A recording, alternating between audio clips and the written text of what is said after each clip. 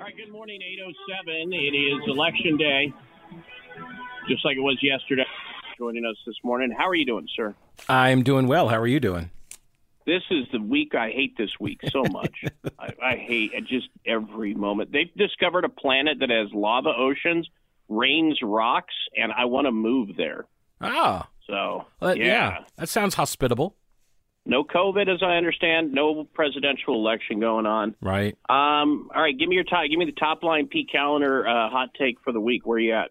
So it turns out that high turnout does not actually benefit Democrats. This, to me, is the most earth-shattering thing for North Carolina politics because so many of our arguments about election integrity, voter ID, the expansion of early voting, the hours of early voting, absentee by mail, how long do we keep the absentee ballots coming in, all of these issues always stem from what? An argument over voter turnout. And the argument from the Democrats is that higher turnout helps Democrats. That's why Republicans block it. They don't want everybody voting. That now has been laid to waste. Yeah. Right, exactly. Yeah. So now we see 75% turnout, record turnout in the state, and Republicans actually pick up seats in the state house after millions of dollars in outside money comes in to help them flip the state. So hopefully that argument is now dead. And that's the top line for me. All right. Currently, North Carolina Supreme Court and North Carolina State Court of Appeals, statewide races, 8 seats total.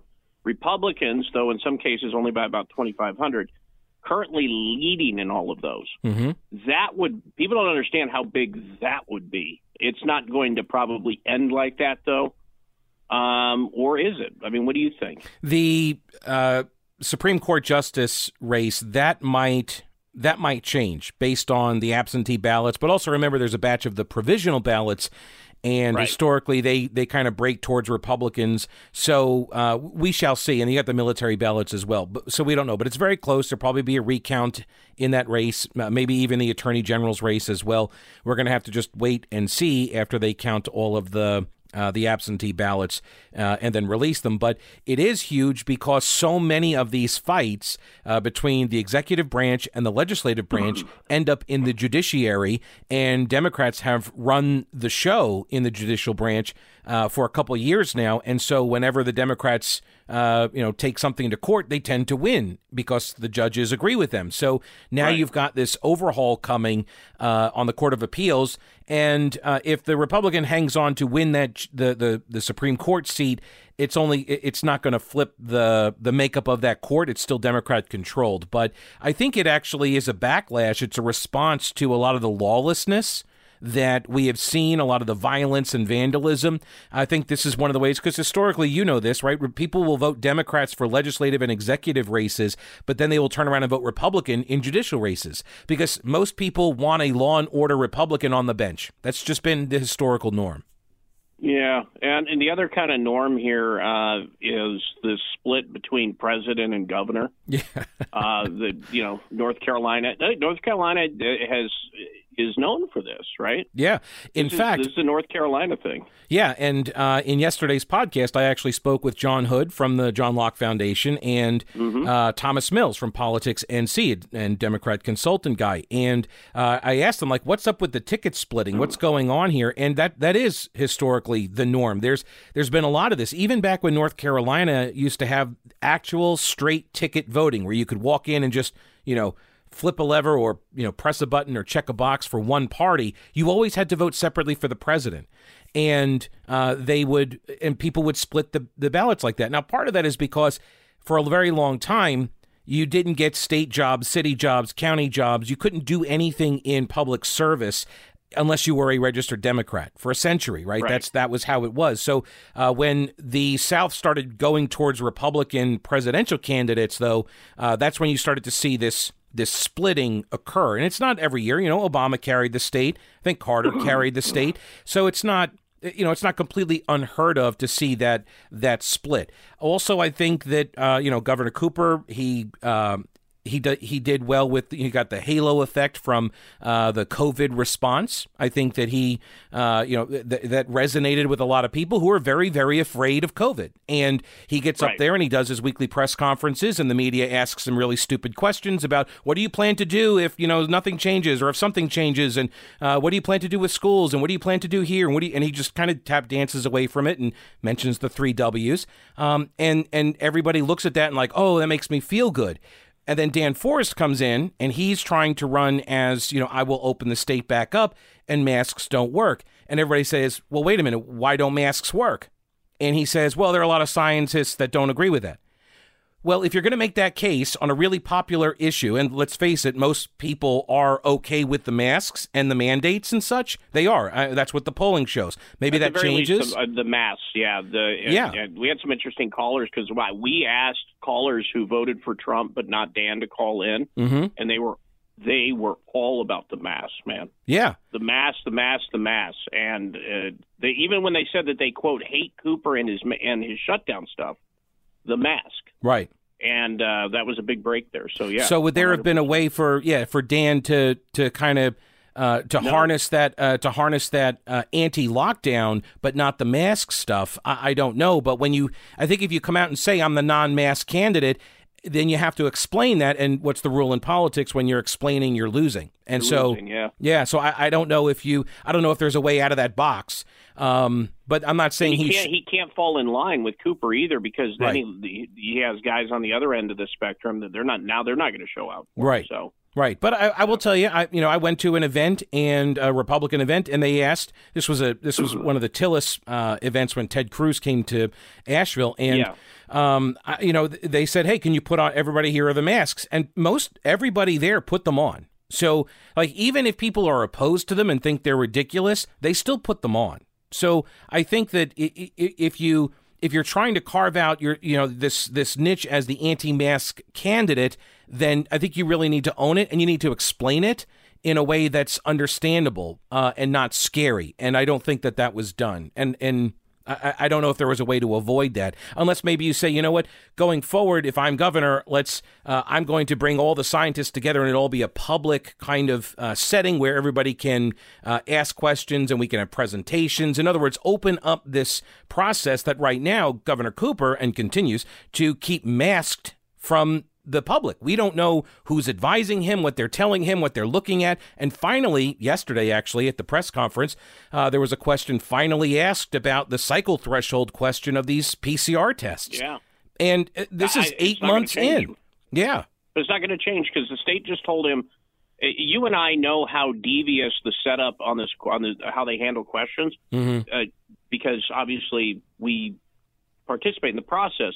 And I've tried to explain this on the radio, but it's very nuanced. Like, the company that they hired to set this up, they're a left-leaning they're a leftist company, and they normally do this for a variety of ways. But Activists. They've essentially devised a way to multi-stream questions based on whether they want to answer them or not.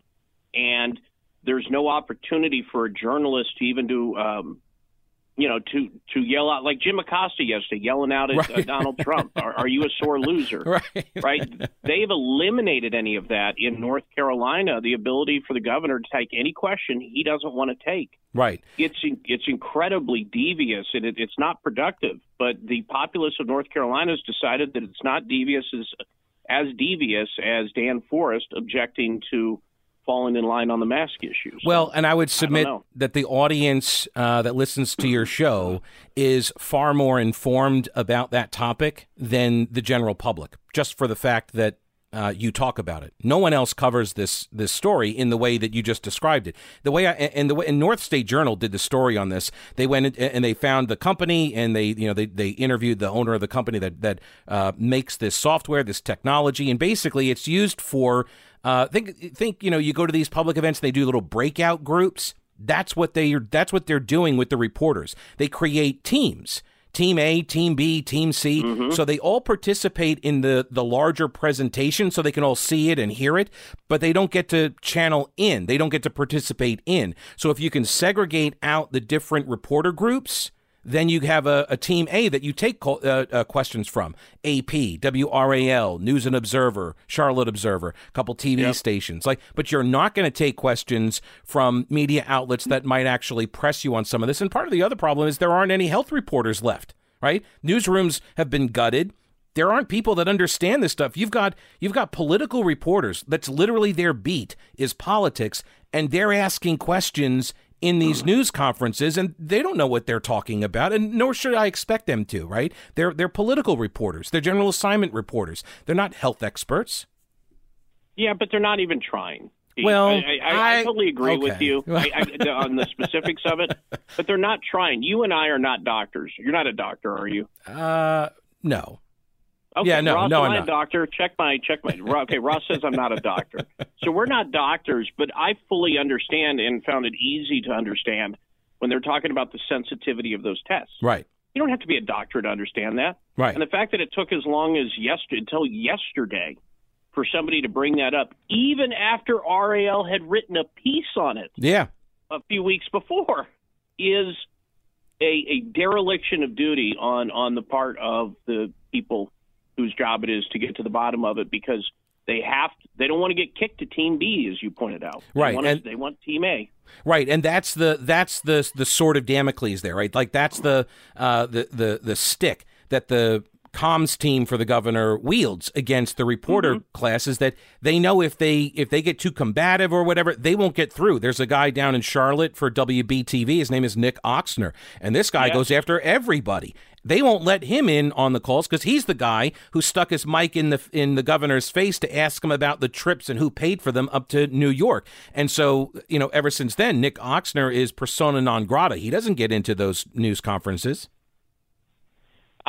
Question, and it literally broke hours while people were still voting.